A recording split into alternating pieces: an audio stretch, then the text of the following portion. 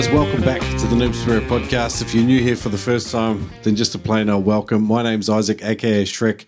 I'm the host of the Noob Spirit podcast. It's interviews with spearfishing experts, authorities, and characters from around the world. Today, it's back to Jerry Guerra, Neptonics nut there in Florida, and we get down and dirty talking all things travel spearfishing, whether it's equipment, navigating airports, compressing your gear, planning, having that checklist, thinking ahead, and avoiding all those painful obstacles that sometimes come around with travel. In this sort of world where we're starting to move beyond this COVID thing, travel spearfishing is becoming a reality again. And so this episode will hopefully be well timed for you, and I hope you get a ton out of it. Before we get there, a couple of quick shout outs. Adreno, if you, I recently bought a bunch of gear there for mostly students because I'm starting to teach freediving courses, so I need some backup equipment for them. I put on a decent sized sort of online order, and I got this cool email that I thought I'd just read you. It says, "Hey Isaac, thanks for your purchase and for supporting our Australian business. The support of yourself and the diving community means a lot to us, especially in light of current events. Adreno has grown in leaps and bounds since its inception in 2001, and we couldn't have done it without people like you in our community. We now have over 70 passionate staff in our Brisbane head office, distribution centre, and 4 mega stores across Australia. We're not perfect just yet, though, but we will continue to improve this year and beyond, continuing to bring the biggest and best range of freediving gear to the world in Australia." Remember to tag at Adreno Freediving and hashtag Adreno Freediving in your posts for a chance to be featured on our Facebook or Instagram. So check that out. And as usual, guys, if you're shopping at adreno.com.au, use the code NoobSpiro to save $20 on any purchase over 200. Hundreds, if not thousands, of people have made use of that code over the years, and it directly supports the Noob Spirit podcast. So thank you. Again, if you want to use that, go to adreno.com.au, use the code NoobSpiro at checkout to save $20 on any purchase over $200. Also, bad news. Anthony left a message on Facebook, and he says, and this is a shout out to Eric Howery. He says, "I've just been informed of the terrible news that you're no longer with us, Eric Howery. My heart aches for your mum, your family, and the rest of your friends, and selfishly, it aches for me. But my heart doesn't ache just for you. I know it's as cliche as it sounds, but you died doing exactly what you loved, and knowing you, I know you wouldn't want us to mourn your loss or the pain we feel, but you want us to celebrate your friendship, your life, and the amazing person you were." Eric had a huge impact on spearfishing, and he did lots of awesome things. He's an ex-veteran, I believe, and really a big part of his dive community. So tragically, we've lost Eric, but if it's nothing else, it's a message, and enjoy your diving, guys, but obviously be as safe as you can. And so a bit of a sad one there. Jake T sent a message in on the Noob Spiro Instagram, and if you want to follow along there, at Noob Spiro on Instagram. Brandon's doing a fantastic job running our IG channel, and I chime in occasionally. But Jake writes, "Just writing to say thanks, learning a lot from your podcast and your recommendations to complete a freediving course. I completed it on the weekend along with 3 of my dive buddies at Drawn to Water. Mick Austin was an excellent course facilitator. We all learned a lot, especially in relation to underwater safety. Reflecting on the course, I was definitely unconsciously incompetent in a number of areas prior to the course, and thanks to your recommendations within the podcast to complete a freediving course, I'm able to spearfish in a safer manner, and so are my dive buddies." So, hey, thanks, Jake. Today, I'm really looking forward to this episode. Haven't caught up with Jerry for a while, actually, so check it out. Jerry Guerra from Neptonics, talking all things travel spearfishing with me, and we have a good old time. Check it out. Here we go. Let's go. Boom! Neptonics was founded in 1996, making trigger mechs in a barn in the Santa Cruz Mountains.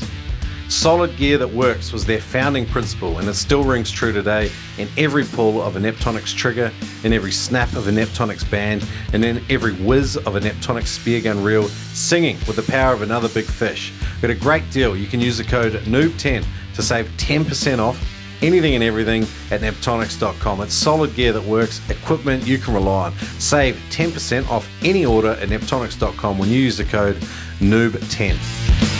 I can't wait to get into today's episode, brought to you with proud partner adreno.com.au. The Noob Spearo podcast has been partnering with adreno.com.au for more than 100 episodes, and these guys are awesome. They have huge spearfishing mega stores all over the country. You can shop online or in store. Use the code NoobSpearo whenever you spend more than $200 and you will automatically save $20. That's right, use the code NoobSpearo online or in store when you spend more than $200 and save $20. I love these guys. I remember the first time I bought a spear gun at adreno.com.au down at the Wollongabba store, and Adreno have been a huge part of the excitement that I have about spearfishing. Check them out at adreno.com.au. Use the code NoobSpearo to save. G'day guys, today it's travel spearfishing with Jerry Guerra from Neptonics, Bit Sport, joined by Jerry again. It's fantastic having Neptonics as a partner of the show, and it's awesome having you as a well-travelled and experienced spearer to come and chat with me about travel spearfishing today, Jerry. So welcome along again. Yeah, thanks a lot, man. Love being on the show. It's great. Thank you, man. I got on Reddit and I jumped on the spearfishing thread, and sometimes I'm a little bit lackluster with my engagement with the spearfishing Reddit. There's 20,000 people on there. And I got some really good engagement out of them for this episode. So I've got a heap of points and tips from them that we can discuss. And I've also got a bunch of questions and concerns from people, as well as I also grabbed a whole bunch of stuff off the Noob Spearo community on Facebook. So we've got quite a bit of stuff here. I guess before we start, Jerry, why do you think that Spearos love to travel? And what are the opportunities that traveling opens up for your average Spearo? Man, I think most spear fishermen like to travel just for the adventure of finding a new fish that they haven't hunted before, the challenge of a new environment. I mean, that's what does it for me. It's like the experience of new culture, the locals there, how the locals dive there versus the way I do. All of the above, like eating a fish I've never eaten before, hunting a fish I've never hunted before. Like it's a wonderful experience that I think that if you're not traveling and diving, you definitely should start trying it. Yeah. COVID's definitely sort of put a dent in the last couple of years of travel and stuff. And it's ironic, but today I jump on an interview with you today to do travel spearfishing, and I've actually got COVID. Mm-hmm. I got tested 6 days ago, and I've got the latest version of it. I'm grateful that it's more or less like a mild flu, but well, you look like you're handling it pretty well. I think I'm day 5 or day 6. But yeah.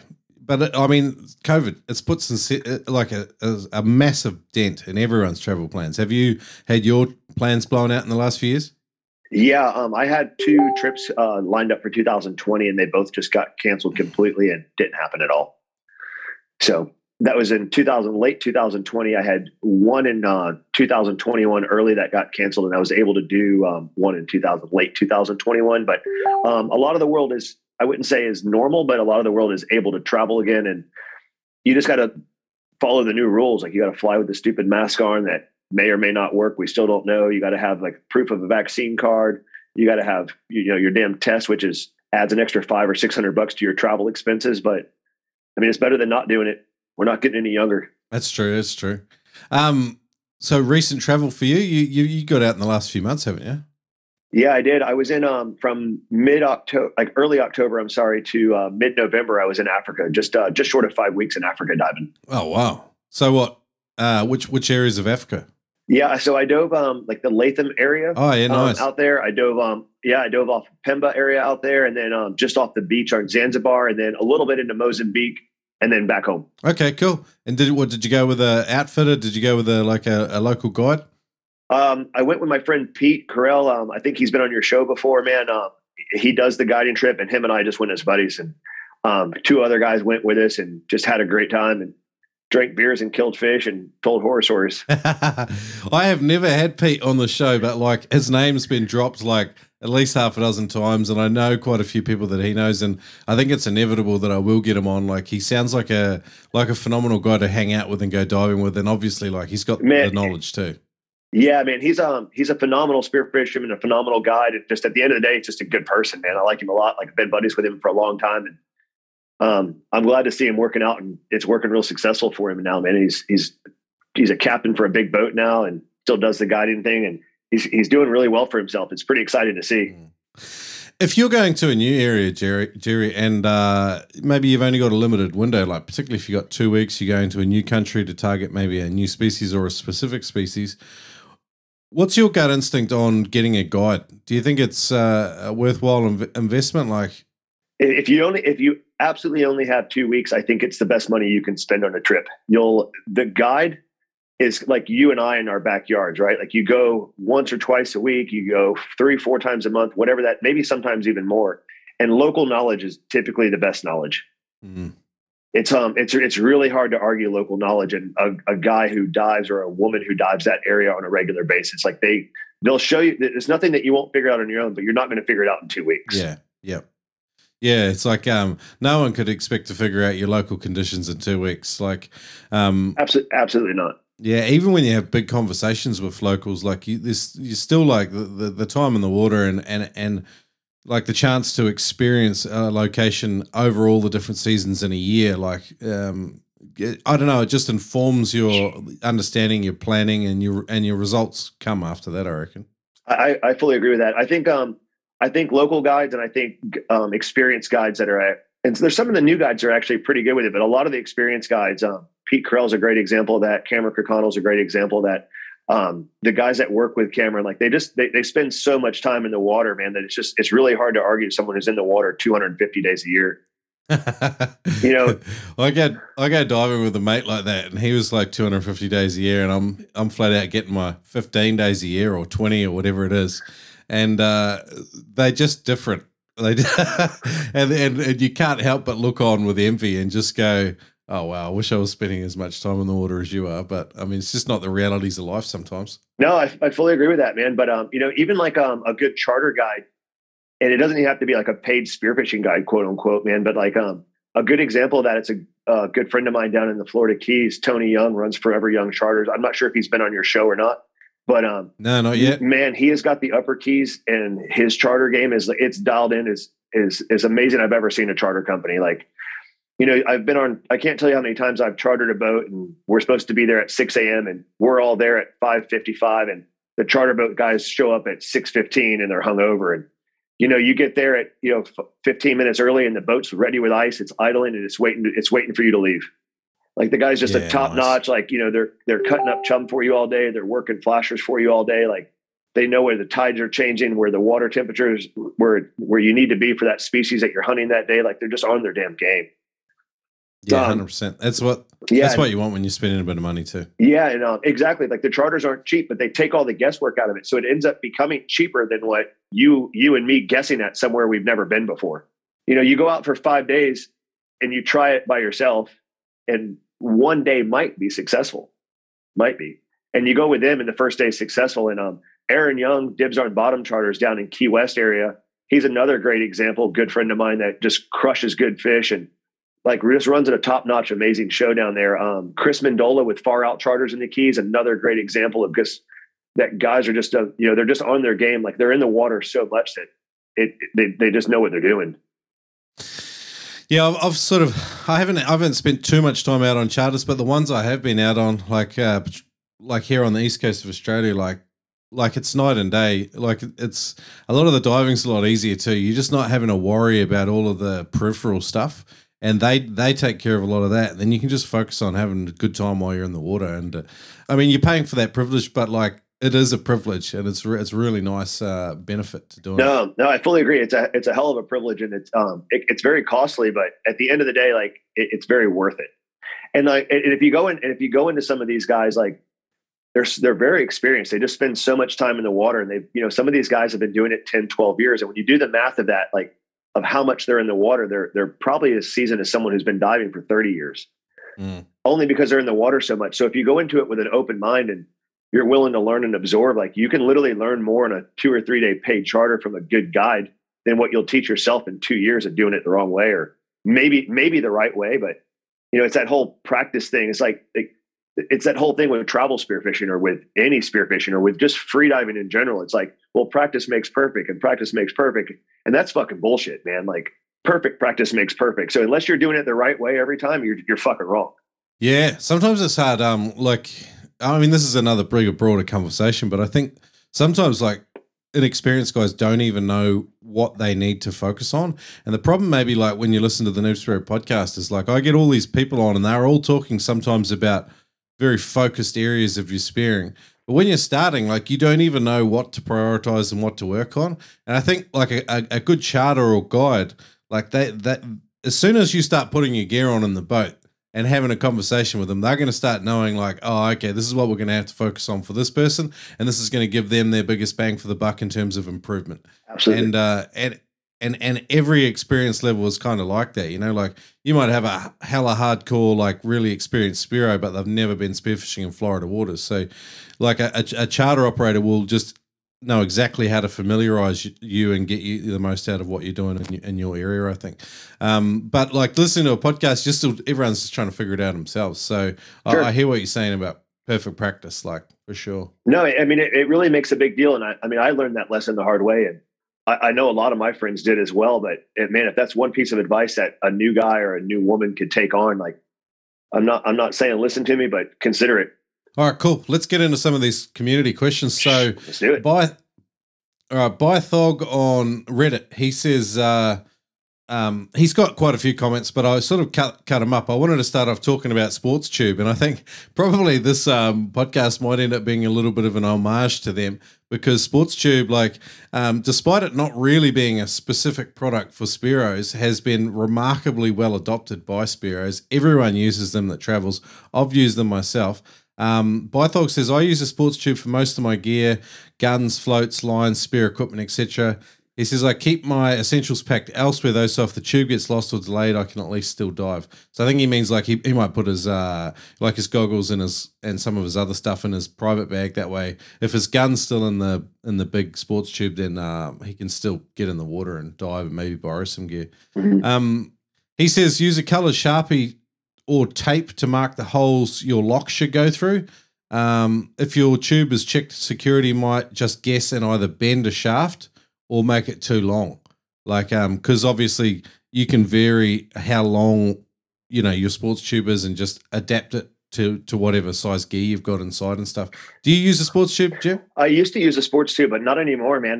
They're a bit bulky. They're a bit cumbersome. They weigh 9 pounds for a Series 2. A Series 3 weighs 16 pounds. You lose a lot of weight on your travel. And personally, man, TSA's messed up my gear more than what the sport tube protects it, so I gave up on it. Okay.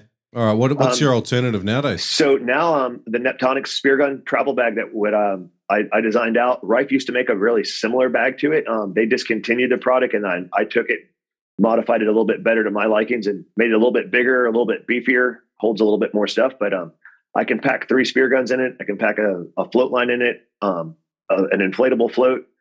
And then there's a PVC tube that goes in the bottom of it that you can put about 8-9 shafts in it. And you can travel with that thing and it'll weigh in just underneath 50 pounds if you pack it properly. It's got 3 accessory packs in it where you can add extra tuna clips in there and shackles and, you know, extra bands for that, extra rigging for your shafts if you need it. And it's a ballistic nylon. So the PVC tube in the bottom keeps it really rigid. It's like double padded on the outside, like yoga mat materials inside of it. Okay.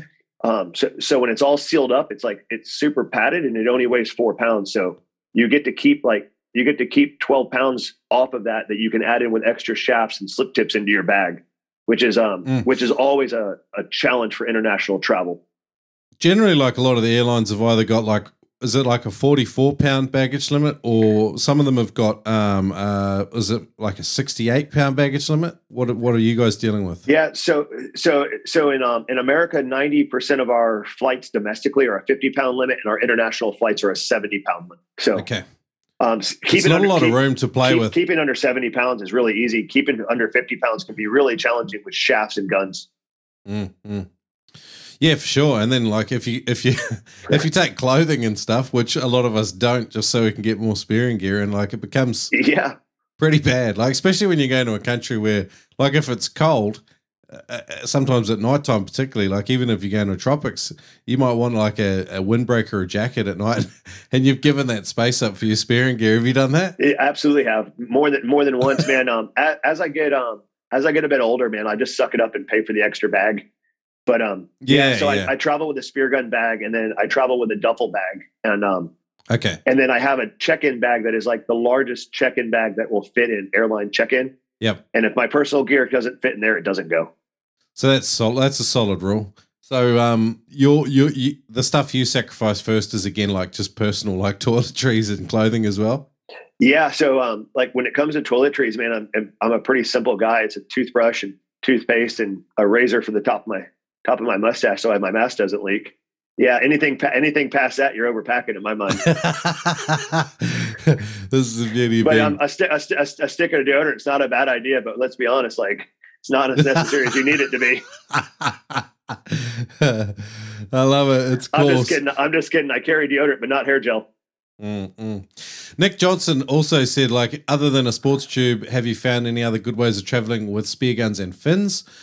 So your bag that you're talking about, what is the name of the bag, and can I have a picture of it for the show notes, maybe? Yeah, I can try to. I'll email you a picture if that's okay, or if you want it now, I can try to find one. But absolutely have a picture for it. I'll put it in today's show notes at noobspirit.com/travel. And that way people can come in and have a look at this bag. And even if they're doing a DIY and they're making their own bag or something, they can probably model some ideas off the bag that you've designed there. Yeah, absolutely. So the bag that I made works really well. It doesn't have wheels on it. The other problem that I don't like about sport tubes is you get off a plane and you drag this damn thing to the airport, and it's phenomenal to the airport because it's got wheels on it. But you end up getting a luggage cart anyways because you still got the other duffel bag with you, and you got two buddies with you with the same amount of shit. So you're trying to maneuver all this shit through an airport, which is fine. That's where the sport tube wins. But when you get to actually where you're diving, it's terrible because now you've got 3 guns inside this thing. You've got a set of fins in there. You've got 5 or 6 shafts in there. You got a rigging kit in there, but you don't have a bag to put all the shit in. So now you got all this miscellaneous gear in a Panga or in a liveaboard, and it's a fucking nightmare. Yeah, and you've got nothing to carry it in for the day diving. Like it'd be nice to have sort of something that could do both context. Yeah, and that's where that bag works out really well. Like you get there, all your guns are disassembled, all the shafts are out. You rig all your guns, it all goes back in the bag. The whole bag goes in the boat. If it gets watered on all day with splash from the splash or rain or whatever you're dealing with, who cares? Doesn't hurt anything. What zips did you put on that bag? Because this is another problem with the marine context. Like it doesn't seem to matter what zips we use. They like I know for me, like if I go traveling, like I haven't been traveling for a while with this COVID stuff, so my bag's just sitting in the shed, and if I haven't washed it off properly, that zip's like dead. Yeah. So the nylon ones that we have, they're like a glass filled nylon YKK zipper. So there is no metal for it to seize up on. It's all like a real heavy grade nylon that they're made from. Okay, cool. Yeah. But yeah, you're right, man. I've been down the road of zippers, and if you buy something from I don't know, Patagonia makes some really nice bags, and so does Dakine. And I used to use a Dakine ski bag, which was really nice. But the problem with it is it's made for the mountains. It's not made for the saltwater. So within a year and a half, my bag's no good because the zippers are busted out. And it doesn't really matter how much silicone you spray on them. The saltwater still wins. Yeah, for sure. I took one of those sports tubes on board a boat in New Zealand, and we were out on board a 50-foot boat, and just the constant salt water coming over the side, the wheels on the bottom of the sports tube, all the bearings started to rust out. And then not only do you have to fix that when you get home, but also like on board the boat, like, you know, you get a pool of like rust sort of colored moisture underneath on the deck of the boat. And it's like, you know, you just, I don't know, it's not a great feeling, like leaving a place less than what you know, the condition you arrived and got it in. Yeah, no, I fully agree with that, man. Day Roo Hill on Reddit Spearfishing says, get a sports tube and call it fishing or diving gear instead of spears and guns. Now, language with travel is a massive one, isn't it? Yeah, now whether you're using a sport tube or a travel bag or a ski bag or whatever you've chosen, man, but saying gun in an airport's a bad idea. Yeah. That guy's 100% right. Yeah. On the last trip, we were coming back from Africa. My buddy that I dive with, one of my best friends, he's like, they asked what's in the bag, and he's like, my spear gun. And it literally turned into an hour ordeal and filling out all this paperwork. I was like, I could have hung him. The Jiggly Naught says sports tubes are pretty much necessary, but get used to TSA repacking it like a total mess. Mine has never not been searched, and it always comes back 1 to 2 feet longer than I dropped it off as. And I was thinking, like, when I use it too, like, and I've gone away and come back, it's come back 2 feet longer than when I packed it the first time and left as well. Yeah, I've had mine come back too long where they can't, where it won't support itself, and you know, all your gear is all messed up in there, which is kind of what I was getting at earlier. Like, I just found that TSA does more harm to my gear than what the sport tube's actually protecting. So that's problem number one I dealt with. The other problem I've had with TSA is when I think it was the first guy mentioned that he marks on there with paint, but TSA isn't always smart enough to line the 2 damn holes up. Yeah. So they put it through the top one and not the bottom one. And now like your gear comes out and you got a shaft over here and a glove over there and a wetsuit top that's ripped because it's underneath some lady's luggage, and it ruins all your stuff. So like once again, like the sport tube that's supposed to be helping is not, but I reckon that's because TSA is not smart enough to put it back together, or they're in too much of a hurry. Yeah. All right. Ovaltine Tits says, wear your weight belt into the plane. And we'll get to that. And he also says, strap fins to a backpack like a skateboard. Get good with the takedown pole spear. And then he says he loves the show. He's listened heaps of times. And then Leclerc Kreider says, the airport security will give you trouble over the weight belt of like wearing it onto the airplane. Have you ever done this, wearing the weight belt onto the plane, or what's your take? No, I never have. I'll usually just get the weight and I'll divide it up into different sections of my 2 bags, and then maybe put a 1 pound weight or a 2 pound weight in my bag. Or what I really try to do is wherever I'm going to, I'll try to find lead when I'm there, whether it's rent it from a local dive shop or buy it at a local dive shop or whatever that case is. But traveling with lead's always a problem. I've had it taken from me through the check-in line. So wearing my weight belt's not really an option anymore. If you're going somewhere where it's tropical, like you don't typically need a lot of weight with you. So it's usually fine to pack it. But 90% of the travel destinations that people are going to now, there's weight there at some place. There's always a scuba center somewhere near you that you can get lead from for a few days. Yeah, right. So have you gone into scuba shops and bought lead for the purposes of freediving and stuff? Is that an option? Sure have. Yep. Okay. Yeah. So like as remote as what I was and just in Africa, there's still like little scuba shops that are PADI centers. There's PADI centers all over the place. Okay. And you'll go in there and $15, $20, you get some lead. And at the end of the day, like you donate it back there when you're leaving, and maybe it's a little good karma, maybe it's not, but it's still easier than dealing with your lead through the airports. Yeah. Any other hacks on where to find weight? No hacks on all. To be honest with you, man, like the best thing that's always worked for me is like most of the travel destinations that you're going to go spearfishing now already have lead weight on you. But I don't know. For example, if you're on a trip with your wife or your girlfriend or something like that, you're on a resort. But if you're in a place where it's diving and you're going there spearfishing, once again, there's usually not a dive center too far away. You just got to sniff it out. Yeah, nice.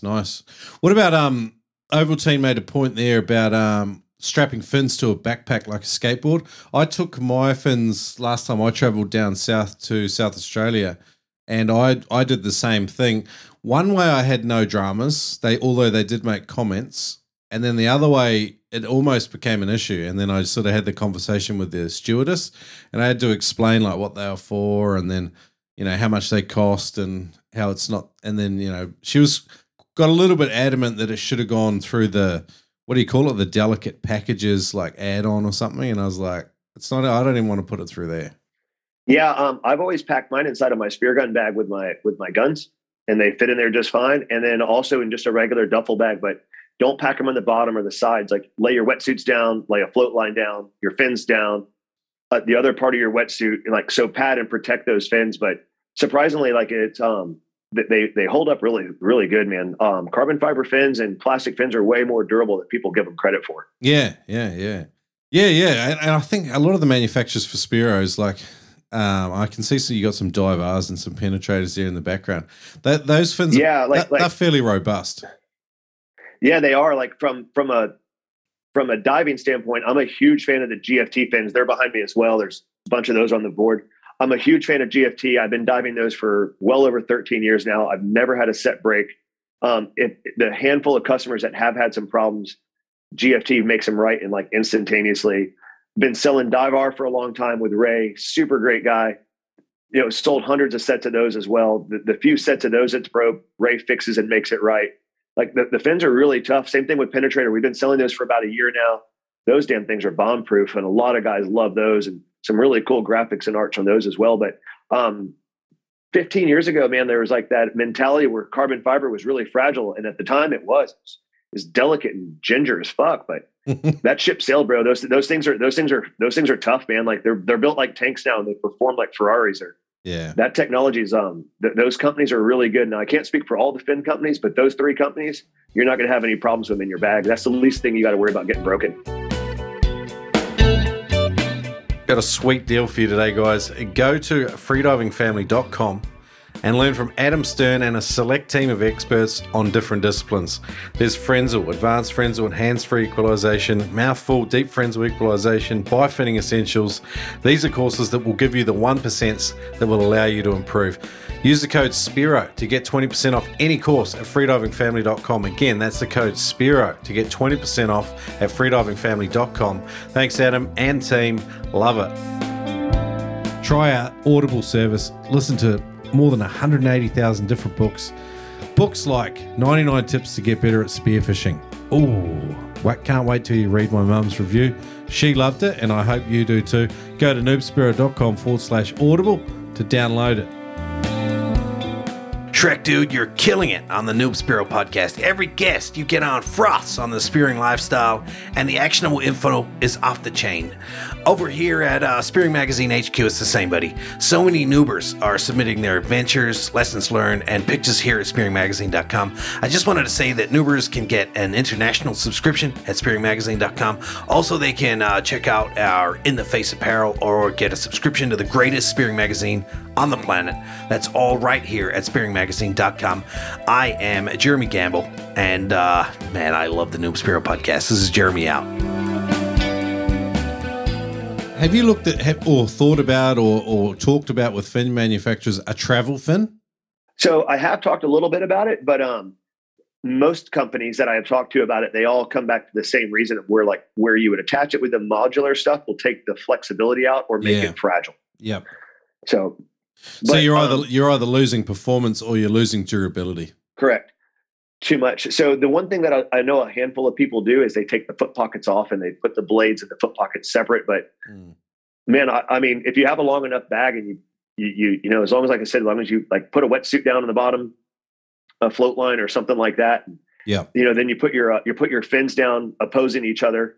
And then you put like another wetsuit or like one of your like 3 atmosphere floats on top of that. Like that's a lot more cushion you're giving it credit for. I mean, that's theoretically, that would be safer than us packing it with our FedEx packaging and bubble wrap around it and sending it to you and letting the baggage gorilla, the box gorillas mess it all up. Tony71 says he also echoed the thoughts about never mentioning the word gun that you said before. But he says, if you're a cheap bastard and want, hang on a sec. What does he say? If you're a cheap bastard and don't want to buy a sports tube, dismantle the handle of your gun and use a PVC pipe to transport everything else. And then he also says to carry your fins with you, which I've had sort of varied success with. But I like your idea of being able to fit it in the bag. As long as you can pack it appropriately, I think in your bag will actually fit it. So yeah, if you go, when you start laying out your bag, like your bag's not padded, or at least most bags are not. And I'm working on a travel padded duffel bag for this reason, but it's not available yet. I'm hoping to have it available by springtime. But long story short, lay your wetsuit down, lay your fins down, lay a float line down, maybe not a float line, lay your 3 atmosphere float that collapses down, lay the other part of your wetsuit down. That's plenty of padding on your fins there. I have traveled with them in my carry-on a few times. It's a nightmare. Yeah. Yep. You know, I mean, and it's a nightmare on every account, from the flight stewardess maybe not letting you on, to giving you a hard time, to 20 people asking you questions of what you're doing. Like, I remember chatting with Kimmy back in the day, and she was like, it's a great chance, an opportunity to talk to people about freedive spearfishing and tell them about the lifestyle and stuff. And I thought, yeah, that is a good point if you've got the energy to do that. Well, and that's what I was saying, like where the problem comes in. Because if you're on the way to the trip and you're in a good mood and you're happy, that's fine. But, you know, some of these trips that we're going on, that's 40 hours of travel time. You got some 65-year-old lady telling you about how her son used to swim in the swim team. And I was like, fuck off. That's good. And I mean, and it's no offense to her. It's just like, fuck, man, like put them in a bag, travel light, take the chance. It'll be fine. But in all serious, like, no joke, all joking aside, like those fins are way more durable than people give them credit for. They really are. There's 2 points of real vulnerability too. And that's like the damage I've seen to fins is like cracking in front of the foot pocket, because you've got your biggest sort of, where all the transfer is, but it's also where like it can get crushed. and then the tips Yep. of the fins, like down right on the very ends of them, is sort of where the carbon fiber or the material, if it's fiberglass, is at its thinnest. Would that be sort of what you've seen? That's 100% accurate. Most of the time, like where you said, like right ahead of the foot pocket where the screw holes would go, that seems to be a fragile point, and that's a combination of, there's two holes there that's weakening the carbon. A lot of people step on their fin, so you got a 200-pound guy, 150-pound chick, whatever it is, steps on it 100 times, and at some point that just weakens that carbon there. So that is the weak spot. The tip of the fins. I feel like that's inevitable over time. Like it's going to break regardless, whether that's you putting them in the boat, taking them out of the boat, your own duffel bag, the back of your pickup truck, whatever. But if the tip of the fins breaks, it's a little like heartbreaking, but it doesn't affect the performance. You can cut them down too, and sand them off again. I don't know if you have to reseal them. Do you have to reseal them if you do that? You're theoretically supposed to, but I haven't. Yeah. My penetrated carbon's now like 6-7 years old, and the toes they have worn right down, and it's almost like a blade, so they can cut people. Like I have to be careful with that now because for sure. I mean, and that's a perfect example. Like carbon fiber or a composite blade that you're using 7 years later, man. Like that really speaks volumes for like that penetrator fin, how well they hold up, man. Like once it's packed right, you don't break that thing. Yeah. And a lot of guys and girls, they also forget too, like, how do you think it made it from Australia to Florida? Yeah. Yep. Yeah. That's packed in a plane. Like, it was packed in a plane. And then when we sell it in Florida to a guy in California or a guy in Hawaii or someone, wherever that may be, like it went back in a plane, back in a box. It wasn't in a carry-on in someone's backpack. So yeah, it's a good point. But personally, if it gives you a sense of security to carry them in your backpack, go for it. I think you're overthinking it personally. Mm-hmm. Okay, cool. Foxconn says fins in a spear gun or two will fit well in a surfboard bag, especially if you take the spear out and tape it to the barrel.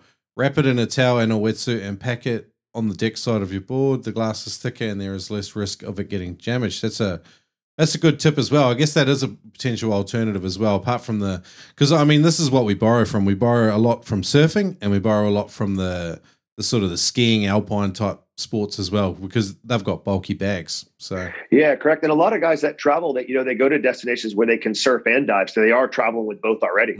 So the surfboard bag is a great idea. That's absolutely, like, I know several guys that, I don't personally surf, but I know several guys that surf and dive, and they do it very similar to what he just described.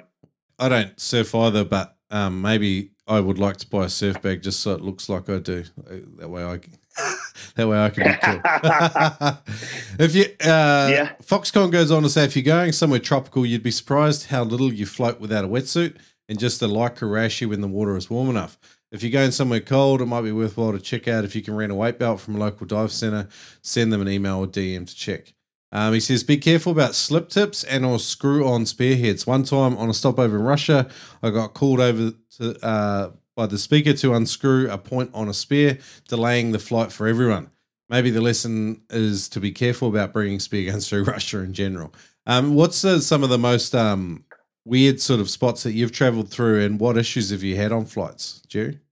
Yeah. So what he's saying about Russia and the tip, that very well could be a problem with Russia. I've definitely had some problems when I was moving through Thailand, where they're checking my bags and they're like, I wasn't aware that you had to fill out the paperwork to have a permit to have with a spear gun, but I was on a layover there on top of that. So I wasn't even like in there for long, but the flip side to that is usually you can, like, I wouldn't say necessarily talk your way out of it, but you can explain it. You can buy that permit that you may or may not need, but at this point, we're all smart enough to know where we're going. And chances are we know someone who's there that can kind of coach us through all that as well. So, but he's right about the spear tips. Like some stuff is like, what happens is it's not necessarily that you're not allowed to have it. When they put it through the X-ray machine, it just comes up as something they're not sure of. Yeah. So that's what's drawing the attention. He also says traveling through Singapore can be tricky. I have a friend whose gun got confiscated at the airport there. Not too sure on the details, but again, it sounds like a permit issue, like what you're talking about in Thailand. He says he goes on to say spearfishing rigs vary from state to state, region to region, even within a country. Marine reserves can be a bitch to find out about. Sintra in Portugal was one example, and like in non-English speaking countries, finding their rules and getting them into English for the very specific and small sport of spearfishing can be quite tricky. So yeah, he says he goes on to say, be prepared to see things underwater that were not obvious from the videos online or regulations. Generally, people only post things that they're proud of, and you see that everywhere as well, Jerry. Like no one's like posting videos of them shooting all the species that you shoot when you're a noob. And sometimes for noobs in different countries, like it can be hard because, you know, the species that they're seeing on the videos are like the really prestigious ones that have got some sort of, you know, value attached to really experienced spearers. Generally, all of the lower level species, they're not really catalogued and identified for some of the noobs in the area too. So if you're traveling, I mean, I just thought that was another interesting point for learning to ID the local species there. Yeah, I fully agree with that. That kind of like circles back to what we were talking about in the beginning about hiring a local guide or something like that. It can take out some of that stuff. But I mean, we'd be lying to ourselves if we said we hadn't done something like that in the past. I think we all have. So yeah. I know I've done it. And I was like, oh, like super proud of a fish I got. And then it like kind of dawned on me that I just shot an endangered species. I'm like, shit. Yeah. And this is part of the learning curve too. Like a lot of people get up on their high horses about like shooting stuff that you can't ID. And I think the longer you go spearfishing for, the more unforgivable it becomes. But yeah, sure. Yeah. Brett Whitman says, any tips for packing your gear in the most condensed way possible, like wrapping a wetsuit around your guns for added protection? Yeah, like I was kind of saying, like the padded gun bag that I use, it's already got that, but I definitely still lay my wetsuit on top of that. Usually I'll travel with two wetsuits, whatever thicknesses I may not need. I can also mix and match them. So usually my 1 mil will go with my fins and my 3 mil goes with my guns, but it can easily be mixed and matched and do it either way. But yeah, absolutely. Like, I also pack my mask down inside of my foot pockets of my fins. That saves a little bit of room. It also protects my mask. It eliminates a mask box. I don't have to worry about those getting scratched. The snorkels or whatever.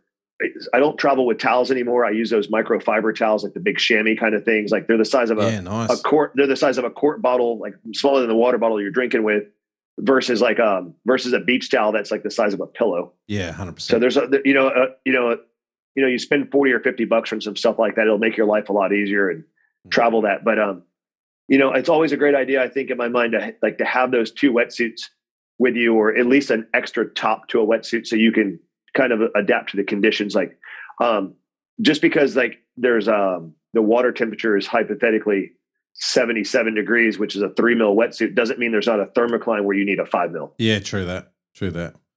Yeah. So I hear that about Palapis Ventana too, like particularly, like I just had those guys on the show, and by the time this comes out, that episode will be live. And that, like, some countries are notorious for those big thermoclines you're talking about. So 100%. Yeah, they are. And part of that thermocline is what makes those destinations so amazing. It's that upwelling, that deep water, nutrient rich water that brings in all the fish. So you got to be prepared for it. I think so. I think a lot of people really mess that up. Like if you're going to the tropics, it's always a good idea to have a 3 mil top with you, just because of the whole thermocline idea. But that being said, too, if you are going with a guide, they were out the day before you're getting there, and they can tell you exactly what you do and don't need in that bag. Yeah, nice. So do you recommend that, like a phone call with your guide or your operator, like in the days preceding, like packing your gear and getting on the flight? Absolutely. Yeah, like I think like at 48 hours ahead of your flight leaving, I think you have 90% of the answers you need. Nice. All right, Kyle Hutchison on the Noob Spearo community on Facebook says, have you got a checklist of all the spear gear you should take? And I actually remember that you gave me a checklist last time, and I've actually got that up. So people can get access to your gear checklist if they go to noobspearo.com/travel. I'll have that checklist linked up from last time. But let's go over it again, Jerry. Like, what do you recommend to take on, let's say you're going for a week trip, you're going outside of your country, what spear gear are you taking? Okay, so look, can we add in what we're hunting on that trip? Is it yellowfin tuna? Is it dogtooth tuna? Is it wahoo? Is it grouper? What do we got? Well, these are good points. Let's say we are going for some blue water species. Yep. Okay, so if it's blue water species, dogtooth tuna, typically dogtooth tuna, wahoo, and yellowfin are on the same kind of trip from my experience. Maybe not the yellowfin, but the wahoo for sure. Wahoo, they typically don't bend shafts. They just typically run really hard. They can stress your gear, so it's not a thing, not a real big thing. On a good successful doggy trip, I highly recommend one shaft per day that you're in the water. Wow. So if you're on a 10 days of spearfishing, it's 10 shafts. And yes, that is expensive. And yes, 10 slip tips are expensive. But here's the thing. You're diving and you're going to use it at some point. So you might not use it on that trip, but the trip the next year or the year after, you will end up using that gear and that equipment. So, but the worst thing that you could do is be on a 10-day trip somewhere, and day 3, you don't have any more shafts. And now you're just twiddling your thumb for the next 7 days. So, because I've been both directions before. I've came where I took too many shafts and didn't use them, and that's fine. And I've also been on day 3 of a 7-day trip, and I was out of shafts. And the only thing I was happy about is I had a really big yellowfin tuna, so I wasn't like completely heartbroken. But now you get to swim around with the camera the rest of the trip. What's the weight on 10 shafts? Like if you've got a little PVC pipe and you've got your 10 shafts in there, how much weight wise are we talking? So to put it in perspective, I took 2 spear guns to Africa, a total of 16 shafts, and my 2 wetsuits in my bag, and it weighed 49 pounds. Oh, wow. So a 5/16 shaft with a slip tip on it at 65 inches, which would go to most blue water guns, give or take an inch or two. It weighs approximately 1.8 pounds. Okay. So 10 shafts is about 18 pounds. So when you eliminate that Series 3 sport tube that some of these guys are liking that weighs 16 pounds, all of a sudden your shafts just cancel that out and you're good. Yeah. And when you tie 10 shafts together, nothing bends that, buddy. Mm-hmm. And if that's bent, that sport tube's getting cracked too. Yeah, true that. All right, very good. Have you dealt with lost luggage on spearing trips? Austin asks, what do you do if your gear is lost en route to the destination? Do you have any contingency plans? Yeah, so whenever I'm diving on an international trip, I always try to get there at least 36 hours ahead of the boat leaving. And that's a little bit of just getting acclimated, jet lag, the lost baggage contingencies, things like that. But if you have that luxury on your side, it's always a great thing to do that. But it's not always possible. Recently, in the last couple, let's say the last like 2 years, Apple released those little AirTag things that are like $30 a piece. Okay. And I put those inside of my baggage now. It tethers into your phone, and you can actually see where your luggage is at all times, which doesn't sound like a big deal until you watch it go somewhere it's not supposed to be. But what's odd about that is, you're at the gate, you're an hour before boarding, but your bag should be at the gate because you're looking at all the other bags out that window. But it's like halfway across the airport. You can actually go talk to one of the flight attendants or the stewardess or whatever, and they'll actually correct it for you, and it kind of eliminates that problem. So Apple AirTag saved the day on that. It saved me one time already. Oh, perfect. That sounds like $30 worth spending. It absolutely is. I kind of headed you off before spare parts. So we got into shafts. So what other spare gear? So we're doing this blue water trip. We've got our 10 shafts. We're going on a 10-day blue water trip. I did sort of head you off there. What other gear? Are you taking a spare mask? I do. I always take 2 masks. I always take 2 sets of gloves. I always take 2 sets of booties. I always have 1 extra wetsuit top with me, depending on the water conditions. And sometimes you'll end up wearing that because you'll tear it. You'll slide off the boat and a cleat catches it, or shit happens. It's just part of it. 100%. So I've always got an extra 2 bands for my gun, not necessarily a full set of bands. My shafts are always rigged out for those before I left. So I'm not typically rigging and dealing with that. I always have a small rigging kit that kind of saves the day, an extra snorkel keepers in there, a couple things of mass defog, some extra Spectre to put a slip tip back together with, perhaps a cable re-rig kit for the slip tips. I usually have like an extra 40 or 50 feet of cable or Dyneema with me as well to fix that. A small set of snips are always in my bag. I think that's always a great idea that people underestimate that. And the snips are really good for cutting stainless steel cable. Yeah. If you're not traveling with stainless steel cable, your pocket knife is just fine for your Dyneema or your mono. Cool. But yeah, outside of that, hair conditioner is not a bad thing. I usually buy that locally, and I'll throw it into a Gatorade bottle or something like that to get my wetsuit on. A lot of guys like to get in the water with their wetsuit and put it on. Personally, I think it just saves you from tearing your wetsuit if you lose a little bit of like hair conditioner or soap in your wetsuit. Yeah, nice. Yeah. So outside of that, sunscreen, always keep one in your gear bag. You know what I mean? Like stuff that you would typically can forget about. And another one that I try to travel with a lot too, that I don't know if is on my list to you or not, that is mosquito repellent. I think a lot of people mess that one up, and you get there and you get torn up by no-see-ums, and that's a miserable experience when you're cutting up fish at the end of the day. Yeah, 100%. it's not a pleasant experience, and the day after is, and when you try to sleep that night, are when it really becomes painful. Yeah, exactly. Another one that I've been traveling with on like the last few years too, that it may or may not be on your list, is electrolyte tablets. I think a lot of guys start, myself included, like 3 days of diving, like you just simply don't drink enough water because we're in the water so long. There's just not enough time in the day to replenish it. So those really help out a lot with cramping up and staying on your game. I think you can't replace all the things that you get in those hydration tabs, like like there's salts and magnesium and all that sort of stuff that you get in those tablets that water can't give you anyway. We generally draw it out in food, but when you're spending all day, every day in the water, like it just sucks it all out of you. Like it's proper dehydration. So yeah, like it's when you break down the human body, it kind of puts it in perspective of like some of the badass shit we do to ourselves. Like if you look at what a marathon runner does, the guy will train, or the girl will train for months on end to run a marathon. And then when they're done with a marathon, they eat the right stuff. Like most divers I know, we train like hell, and our recovery drink is a beer and French fries. So when you really break that down and you really think about what we're doing, like it's impressive that we can swim and dive at a marathon pace for 10 days in a row, and our recovery drink is a Budweiser or a Victoria Bitter or something, Not even people here drink that. It has to be such a hot day to drink VB. Oh, for sure. Understood. Yeah. So it's the same thing though, man. Like, I don't know how it is that, like, I haven't been to Australia since 2016, but I remember thinking as soon as we got out of the water, that the guys were cracking beers and passing around Coronas. And I'm like, yeah, fucking, this is America all over again. Yeah, a beer after a good dive day is good. I don't like to get back in the water after I've had a beer. Like it doesn't do good things to my dive reflex. My body doesn't react that well to it. Yeah, mine doesn't either. If I'm in like 10 or 15 feet of water, like looking for a cray or a lobster or something, like whatever. But if trying to dive to 30 feet is a terrible idea. Yeah. I think maybe because we're so tuned in with our bodies, and then when you have booze, it sort of interrupts that mind-body connection. And I don't know what it is, but you can just tell that you're not with it enough, like in terms of how aware you are of what's going on in your body.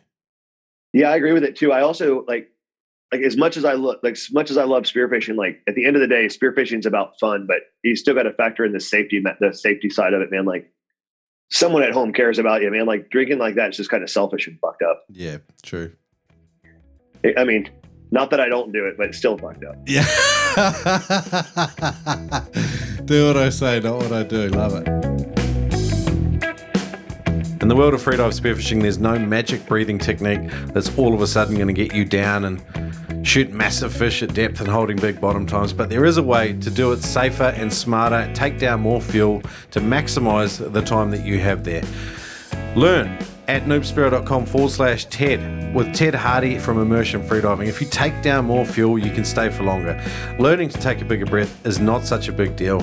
Ted breaks it down for you with a free online course at noobspearo.com/TED. Take down 20 to 30% more air just by learning how to take a full breath. Again, learn how to do it free at noobspearo.com/TED. Today's Noob Spearo podcast is brought to you by Audible. Get a free audiobook download and a 30-day free trial at noobspearo.com/audible. Over 180,000 titles to choose from for your iPhone or Android phone. Get amongst it, noobspearo.com/audible. Free trial, free book, no brainer. That's noobspearo.com/audible. HowToFreedive.com have got a sick offer for noobs today. If you've already gone and done the freedivingsafety.com course, which is a free safety course for Spearos, I think this course is probably the next thing on your radar. It's called Break the 10 meter barrier. It's designed to get you down the bottom, laying on the bottom in that 10 meter, 30 foot mark and enjoying yourself, not suffering, not overwhelmed with the difficulty of it, and just breaking down all the simple techniques that will get you there. They'll get you laying on the bottom, relaxed and ready to shoot fish. It's a great way to just give you the simple and basic techniques to get you there. Check it out at howtofreedive.com and you can start this course for free. If you like what you see, then by all means purchase and use the code NoobSpearo to save some money. Some dosh, some cheddar, some moolah. Boom. howtofreedive.com. Use the code NoobSpearo to save. Brandon on the Noob Spearo community says, would it it'd be good to have a list of countries where spearfishing is illegal. Have you encountered many countries where spearfishing is illegal? I know in Germany, I believe it's illegal. That's I don't truly know the answer to that off the top of my head, but I definitely know that there's a handful of countries where it's illegal to scuba dive and spearfish. If I'm not mistaken, it's illegal to spearfish in Venezuela as well. But I'm not real sure about that. But I can do a little bit of research and some homework on that. But that being said, there's I believe it's legal to spearfish now in Saudi Arabia as well, and they have some amazing access in the Red Sea to some beautiful diving. Yeah. So I think maybe is it Mauritius or one of these, like a country there sort of has similar rules. I believe Japan has made spearfishing illegal, but wherever you find this and where there's like the water's good for spearfishing, you find this huge underground illegal spearfishing culture. Oh, you're absolutely right. There's I believe it is illegal in the Cayman Islands as well, and I am also pretty sure it's illegal in Aruba as well. But that being said, like they still do it. Yeah, it's a shame that these countries have been lobbied, probably by very small self-interest groups, against spearfishing, or maybe there was a decent rationale for it because the practices they're employing with their local spearing were just raping it or something. I don't know. Yeah, so the story I heard about Saudi Arabia, and I'm not sure how true this is, but I mean, I feel like it's pretty true. That a friend of mine lives in Saudi Arabia, and he's the one who told me. He's like, yeah, spearfishing and freediving used to be really big and popular here, and there was a 17-year-old that had a shallow water blackout and died. Very unfortunate, as we all know. And he was related to someone who was on their government. And oh wow! Within 3 months, freediving, and not freediving so much, but spearfishing was now illegal there. We're finding sort of these knee-jerk reactions to situations like this are becoming more and more commonplace. And it's unfortunate. Like, I mean, obviously it's tragic what happened to that kid, but I don't know. Like making stuff illegal is not always the solution. Like, just no. I mean, people get in car wrecks all the time and die. We still drive.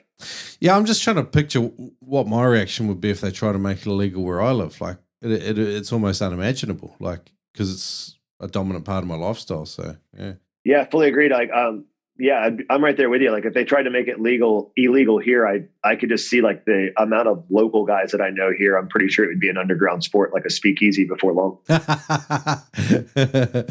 Look at you hipster knowing all about speakeasies.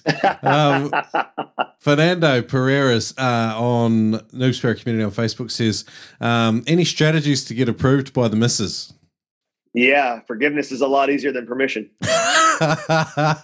Just disappearing. I'm going down for a pack of cigarettes. Oh, I mean, I don't know. Like, so the honest answer to that is I'm terrible at relationships. So I'm going to start there real quick. So probably taking advice.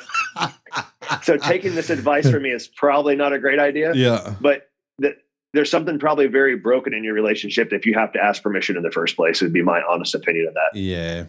It gets harder, like when you got obligations and kids and there's all this stuff going on. Like, sure. My life's pretty full. Yeah. But that being said, like, I think a good solution would be to invite her. Yeah. If they're into it. I mean, at the end of the day, like, looking at your girl in a bikini should not be a problem.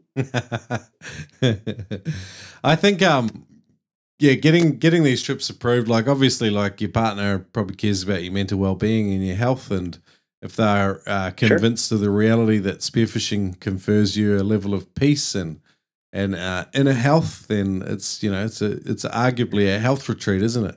Yeah, I think so. I mean, it's very therapeutic for me. Me too, 100%. But you've got to put it in language where people understand what you're trying to say. So, yeah, no, absolutely. I mean, at the end of the day, it's probably a lot of the way that you present it to her too. And, if you're canceling out on like her best friend's wedding to go on your spearfishing trip, I can see how that'd be problematic. Yeah. Yeah. All right. Yogic Flame on Reddit also says, wanted advice for finding spearfishing partners in new locations when you're just staying for a week or two. How do you go about that? If you're doing you're not doing a guided trip, you just want to meet some locals and hopefully go diving with them. Have you ever done that before, Jerry? And if you haven't, like, what would you do? How would you sort of go about doing that? Man, as much as I hate social media for this, like, social media is a great start for it. Yeah, the same way that they're asking like the noob four about like advice on travel spearfishing, I would start there. Like, hey, I'm going to, I don't know, example, Puerto Rico. I'm going to be in the Rincon area. Is there anybody that knows this area? Do you know any local guys there? And the one thing that I can say that's been pretty amazing of being in this freediving spearfishing world for so long is it's a very welcoming community. Like it's most people in this point of it still know people or know of that person or someone in that area that can point you in the right direction. So yeah, I just start out by just, nice casual question. I'm looking to come into this area. Can anyone give me any pointers, advice, or who to dive with there? Yeah, yeah. And yeah, I've met a lot of friends in Puerto Rico like that. I have some friends in Ecuador that I've met like that.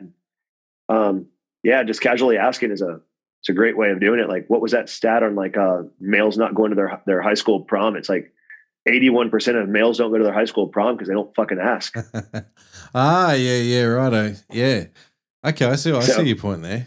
Yeah, that's a good point. Yeah. I think another good one, like if you're on any of these social media groups like the Spearfishing Reddit or, the Noob Spearo community on Facebook or any of these groups that connect people in different places together, I think reciprocity is massive. So if you've spent, like a long time helping people out on those forums and answering questions and, sharing your opinion and not being a dick, then generally when you go to ask for some help, like people are like only too willing to help you. Whereas if you've been a troll, I guess maybe like, and I'm not saying all trolling is bad because sometimes it's amusing, but it absolutely is. But tasteful trolls that still are good people like that, you're going to get better results out of your communities. I think doing it that way.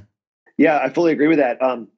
But that being said, too, like local dive clubs are always a great start too. Like like there's I'm here in the Tampa Bay area in Florida, and I want to say there's 8 local clubs.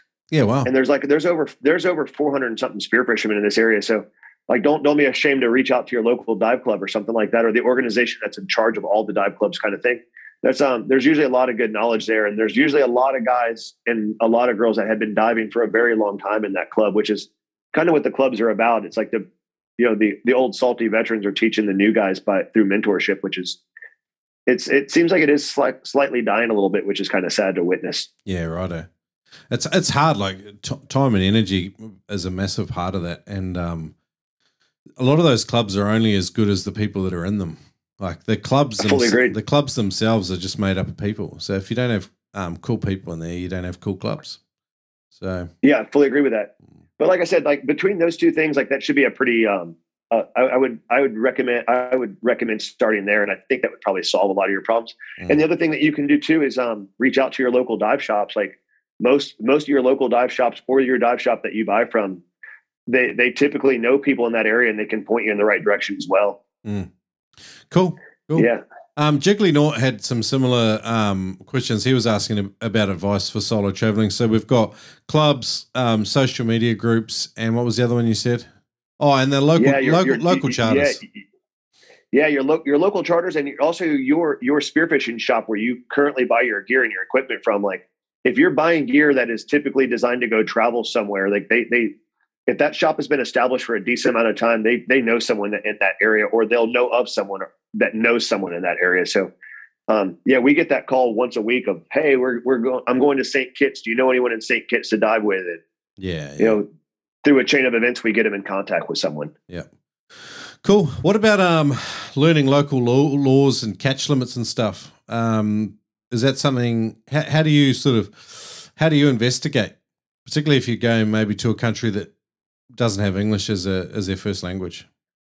Yeah, like honestly, man, one of the first things I do when I go to somewhere I've never been there and I don't know someone who's ever been there is just start on the U.S. Embassy's website and their websites as well. Okay. And when you for example, if you started reading on Ecuador's website, like their tourism website, you can find out all kinds of information of what you can and can't do there. Mm-hmm. Like Belize is a great example of this. Like Belize is a beautiful, phenomenal country to go diving and spearfishing. And just behind you guys with the Coral Sea, it's the second largest barrier reef system in the world. But the caveat to spearfishing in Belize is you have to be with a local native Belizean. So to go spearfishing legally. So you are forced to hire a guide to legally spearfish there. Yeah. Okay. Cool. So that being said, if I move to Belize and I establish residence and I become a Belizean citizen, I'm not still legally allowed to take you because I am not from Belize. So they've done a really interesting job of like making their own people have jobs and work in their own country, which I think is phenomenal. Yeah, that's cool, and you don't mind that, and it's a good excuse to get a guide. Yeah. Yeah. Yeah. And not only that, you're about to learn some really interesting stuff because you're going to watch some guys with some really short little scuba fins and a big old scuba mask go to 100 feet on you. Oh, wow. Well, that could be cool too, like, because you get to experience their local culture and language, and then also how they cook and prepare and hunt their local fish, which is, for me, like one of them, like you said at the start of the episode, like the local culture is one of the biggest appeals to spearfishing and traveling. Absolutely. Yeah. And usually like you come back and you have a new way to cook and prepare fish that you've never done before. And that's always exciting. Yeah. Awesome. All right, moving on. Say not to sea level. He had a tip here about a lot of the spearfishing sort of fin manufacturers now, and he identified fins for you and Roku do a shorter blade that you can more easily fit in your bags. I thought that was an interesting point. Do you carry any of the shorter blades, Jerry? No, I personally don't. For the most part, when I travel to go somewhere and spearfishing, like the diving is typically harder than it is at home. I'm usually trying to dive deeper water and swim up harder currents and stuff like that. So I'm like the guns that you typically use in your backyard is not my tuna gun. So, and it's, so at the end of the day, like I need the bigger, stronger, more sophisticated gear and equipment, for lack of a better term. But if your goal is to go like on your vacation with your wife and you're just trying to spearfish off the beach a little bit, then yeah, you could probably get by with like some shorter fins and not have a problem with that. Yeah, cool. So it depends on your priorities and stuff. Yeah, exactly. Like I wouldn't dumb down my gear on a dogtooth tuna or a yellowfin tuna trip, but if I was just trying to grab some octopus and lobster off the beach, like it doesn't really matter what fins I got on. Yeah. Okay. Cool. Bythog had a couple more points here. He said, have a TSA lock on whatever luggage you're using for your gear, but also have your lock combination written down to give to airport security if you're going internationally. Not every airport has a key to unlock TSA locks. So that's something fairly unique to the US? I believe it is. I don't personally bother with TSA locks. The people who are going to unlock that bag have a key to it. So yeah, I'm not stopping them from stealing anything. And usually when you get to the airport, the first thing you do is check those bags in. And the second thing you do when you get out of that airport is take those bags, and a $3 lock isn't going to stop someone from stealing my whole bag. Yeah, that's a good point. Yeah, I kind of wonder about the utility of some of the locks as well. I've stopped using them. He goes on to talk about airlines, and I thought this was interesting because I think it's very much a local thing. And it's, again, something you could probably talk about on social media, like if you're going to a new area with a different airline carrier. But he says, we tend to fly exclusively Delta or SkyTeam. Zero issues with them. Alaska Air is good for the US West Coast. Have you had any airlines that you find particularly problematic or anything like that? So the only airline that I've had a little bit of problems with is like with the long gear bags is with United, but it was only on one flight. It wasn't consistent. But I like his idea of traveling with the same airline, provided that airline travels to that destination. Yeah. So what he's saying is it's a great idea. Like if you're having a lot of success and Delta's treating you right, there's no sense in buying a ticket from Spirit Airline, but provided Delta's going to your destination at a reasonable price. It does become a budget thing. It absolutely does. Like I've definitely like have preferred airlines that I like because it's just like I love JetBlue and I love Qatar Airways when I'm traveling internationally, but if they don't have a flight going there, what do you do? Yeah. So yeah, cool. How price insensitive are you, like with your favorite airlines? Like if you're traveling internationally and say the flight's like $900, would you pay $1,050 to travel with your preferred airline? Absolutely. Yeah, right. Cool. Yeah, $1,050, like the extra $150 for peace of mind it's so worth it. Price sensitivity is a weird thing. Like sometimes Spearos we've got our own sort of biases with regards to pricing and stuff. And I'm imagining that flows on to the way we choose and select airlines as well. I know, like if it's nice to have like peace of mind, and sometimes you pay for that. Like if you're going for a once a year trip, you don't want to have any disruptions. Like you're going to pay $150, $200 extra so that you know exactly what you're going to get. Sure. And I think a lot of the good airlines now, like not the quote unquote not the budget airlines, they do a really phenomenal job of like competing and trying like really good customer service. But the budget airlines, I do my best to avoid those, like Frontier or Spirit or any of those. Like, man, I want no part of them. I'm fine with paying a couple $100 more to not deal with that nonsense. Yeah, 100% agree with you. Salt and water make for a deadly combination when it comes to dive gear. That's why you need to visit oldmanblue.com.au. They use the finest in materials and they make stuff to last. They use 316 marine grade stainless steel in their loops, and they source their materials and make their own stuff right there in Western Australia. Catch bags, cray loops and more. Visit oldmanblue.com.au. Check it out. Equalizing problems can be something that derail you. Not today, my friend. Go to freedivingfamily.com. Check out either the Frenzel and Advanced Frenzel video or the Mouthful and Deep Frenzel Equalization course at freedivingfamily.com. You can use the code SPIRO to get 20% off any course at freedivingfamily.com. These courses are put together by Adam Stern and a select team of legends, and to help you overcome different issues and help you perform better. And some of them are extremely relevant for freedive spearing. Check it out at freedivingfamily.com. Use the code SPIRO to get 20% off any course.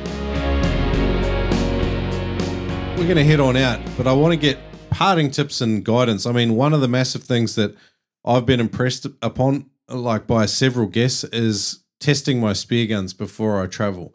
Like getting in a bit of enclosed water, whether it's a pool or whatever, and just doing some target practice, making sure everything is just shooting exactly where I want it to. Yeah, I fully agreed on it, man. It can be challenging to find a pool big enough to shoot guns in. Don't overlook a clear canal or a clear beach where you can go set up that stuff a little bit too. But it's absolutely a very underestimated thing that I feel like most Spiros don't do. And you wouldn't go on a deer hunt or a big game hunt without sighting in your rifle, and going on a blue water hunt without knowing your blue water gun or shooting that new gun or that same gun that you haven't shot in a year. I feel like it's a very foolish thing to do, and it's absolutely worth a couple hours. I don't know if this is an accurate thing, but I feel like it's a very accurate thing. I think that you'll learn more about your gun in 2 hours in the pool than you will in a full season of spearfishing with it. Yeah, I've heard this before. I agree. Yeah, and I think like what's really, in my opinion, the most important thing that you learn in a pool is you really learn perspective of what 18 feet away is and 20 feet away. Because I hear these divers all the time. I took a 30-foot shot. Like, no, you didn't. Yeah. We're all subject to, the visual sort of cognitive fallacies underwater. Like we think things are bigger and further away, and like we're always doing this. Like so it is. Yeah. It's an easy mistake to make. No, it's a very easy mistake to make. And it's ironic to me how many people like, I shot it from 35 feet away. I'm like, well, how's that possible when you have 24 feet of shooting line?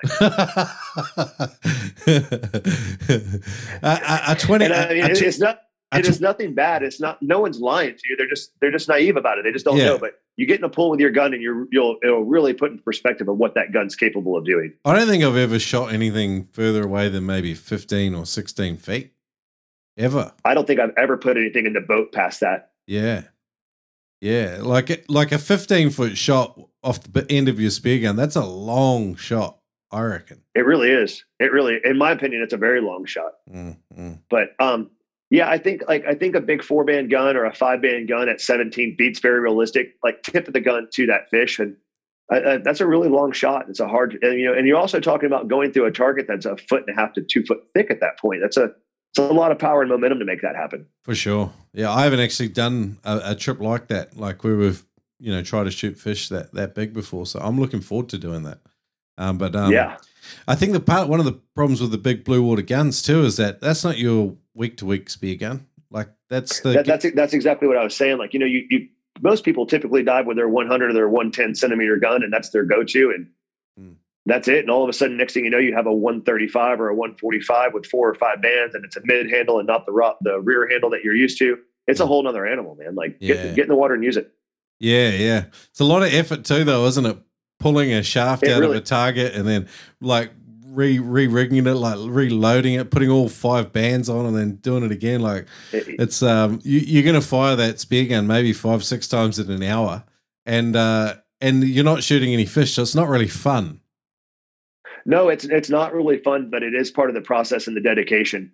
And whenever you're willing to go on a trip to another country and shoot a fish that you're not used to hunting, I mean, it's just the due diligence to get that fish, and it's all part of the experience and part of it. Like, like when you break it down, like most of the time diving, like 80% of the time sucks. The water's cold, it's not clear, it's not pretty, but we all come back for more. Yeah, 100%, 100%. I think someone said it a little while ago too. Like it's like the reward is commensurate with the level of suffering that's gone into it. Like it's like we place great value on how much we've put into something. I think spearfishing is very much a lifestyle that sort of aligns with that. I fully agree with that. Absolutely. I think that person's 100% right. Yeah, cool. Hey man, any parting tips for travel spearfishing? And then I want to ask you what's on the cards in the next couple of years for travel for you. Yeah. So, like as far as like some tips for travel spearfishing, just try to be as prepared as possible with your gear and your equipment. Try not to be that last minute person where you're like trying to get your last 6 slip tips before your flight leaves in the morning. Try to avoid the whole overnight shipping process. When you know you're going to commit to a trip, let's say it's in January or February and your trip's in June or July, try to have all your gear and all your kit sorted out by March or April. So if there's any last minute problems, you're not stressed out about that. Like vacation is supposed to be fun. If you can eliminate that last minute stress, that's always a very comfortable thing to do. And then when there are the last minute trips, like if you know you're the guy who is going to travel spearfish all the time, try to have that gear and those bags packed and ready on the go. So when your buddy does say, hey, the wahoo are here or the tuna are here, you once again, like all you got to do is put your gear in the truck and leave. So being prepared, that whole Boy Scouts motto of be prepared goes a long way in the travel spearfishing world in my mind. Love it. Yeah. And then also just be able to roll with the punches, man. Like if you're on a spearfishing trip and it worked 100%, like you did something really right. You should be happy about that. Like you can't control weather. You can't control conditions. Just go there and have a plan of what you might want to do if the weather is bad that day. Mm-hmm. Cool. Yeah. Love it, Jerry. So be prepared, plan ahead, and then don't be a dick. And obviously, like if you're one of these people that likes traveling all the time, then have your gear ready to rock. Love it. I think so. I think that goes a long way. I think that really takes it makes it a lot more enjoyable when you're not stressed out about that. Yeah. I love being prepared, man. For me, like going into situations where I'm not prepared, like I'm always uncomfortable. Like I like to have a certain number of variables under control. That way it helps me to just, all I got to worry about doing is having fun and not being a dick to someone I'm traveling with. Yeah, exactly. I mean, you just said it best, man. Like when you're kind of like stressed out about it, you're not prepared for it. Like it kind of like brings out the inner asshole in all of us. Yeah.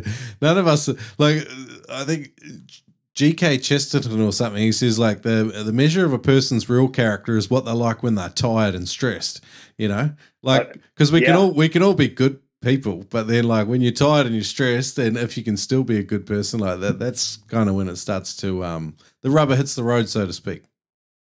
Yeah, for sure. All right, man. Travel destinations, like where do you want to travel with this COVID bubble starting to sort itself out maybe? Yeah. So I've already booked my trip to go back to Africa this year. I really want to check off a 200-pound doggy off my bucket list.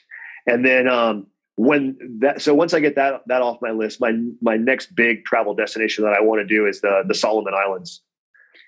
I don't know many people who's been there, and that one's going to be a very committing, timely thing. And I really wanted to get that one off my list too. So my immediate trip, COVID seems to be pretty easy, and allowing it to travel there, at least from the USA, is into Africa. Beautiful trip. And then my second trip after that is going to be the Solomon Islands. I really want to check that one off my list. Nice. I've heard good things about Solomons. I know one guy that's dived there, and it isn't on everyone's travel destination list. And I think that's remote travel's got appeal all of its own. It does. It absolutely does. That's kind of what's appealing to me about it, is it's not that destination where a lot of guys and a lot of divers have been that I know of. One thing we glazed over was first aid. Obviously, like if you're traveling remote, first aid becomes much more of a priority, like having to organize stuff yourself and have some plans in place. But if you're going to a well-known area or on a guided trip, then obviously they're going to have procedures and equipment ready for that, and that's something you should just probably ask questions about. Yeah, for sure. Like I always travel with a bleed stopper pack. one of those bleed stopper waterproof kits in my boat bag, and I always have a tourniquet in my boat bag as well. Like anything past that, like we can deal with when we get back to land, You guys have got a Neptonics bleed stopper pack too that I've seen for sale. Yes, sir, we do. Yeah, awesome. Yeah, that thing's it's got pretty much all the essentials in there to stop something really bad from happening.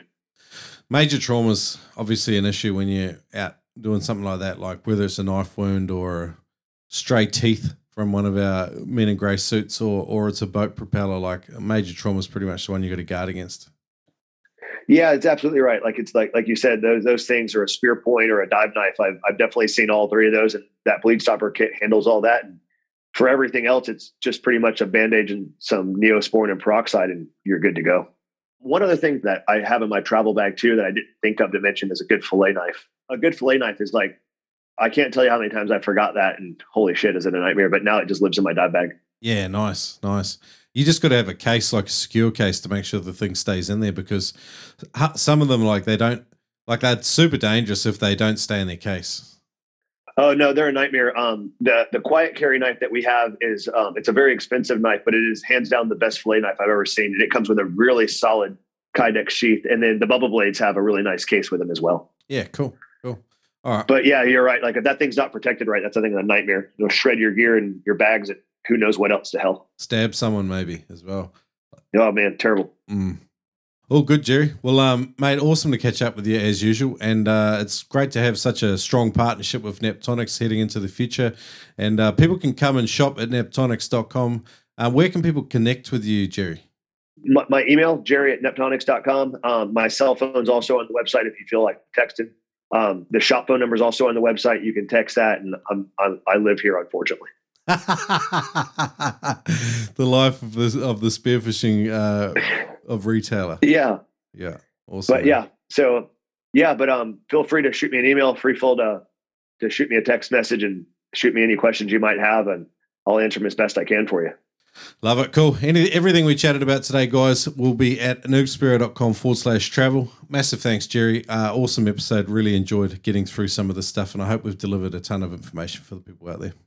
Yep, absolutely. If we need to recap on anything for the viewers after they do this, throw it up on the Facebook thing, and we'll answer it as best we can for them.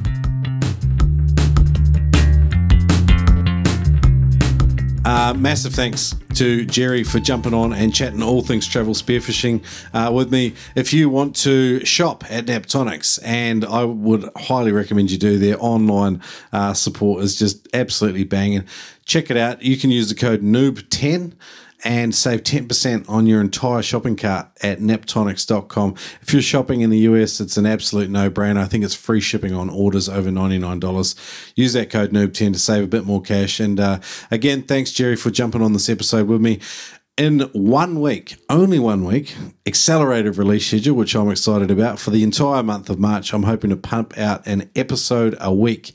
I've got Tran Lawrence coming up. Tran lives in my old stomping ground, Taranaki, in the North Island of New Zealand. He's a mad photographer, underwater photographer, very good at what he does and very thoughtful, and definitely at that sort of more mature end of the spectrum in terms of where he is in his spearing journey. Had an absolute rad chat with Tran. I'm looking forward to bringing that. Come back in 1 week to listen to that. And the week after that, it's Forrest Galante. I had an absolute ball talking with him as well. So lots of cool episodes coming up in the Noob Spearo podcast. Subscribe, listen, tell your mates about it. And if you really love the show, go to patreon.com/Noob Spearo and consider becoming a patron listener and support the show along with 50 other awesome people just powering this podcast. I'm eternally grateful. And but anyway, however you listen to the Noob Spearo podcast and share it with your mates, I appreciate it. That's it for me today. Shrek over and out.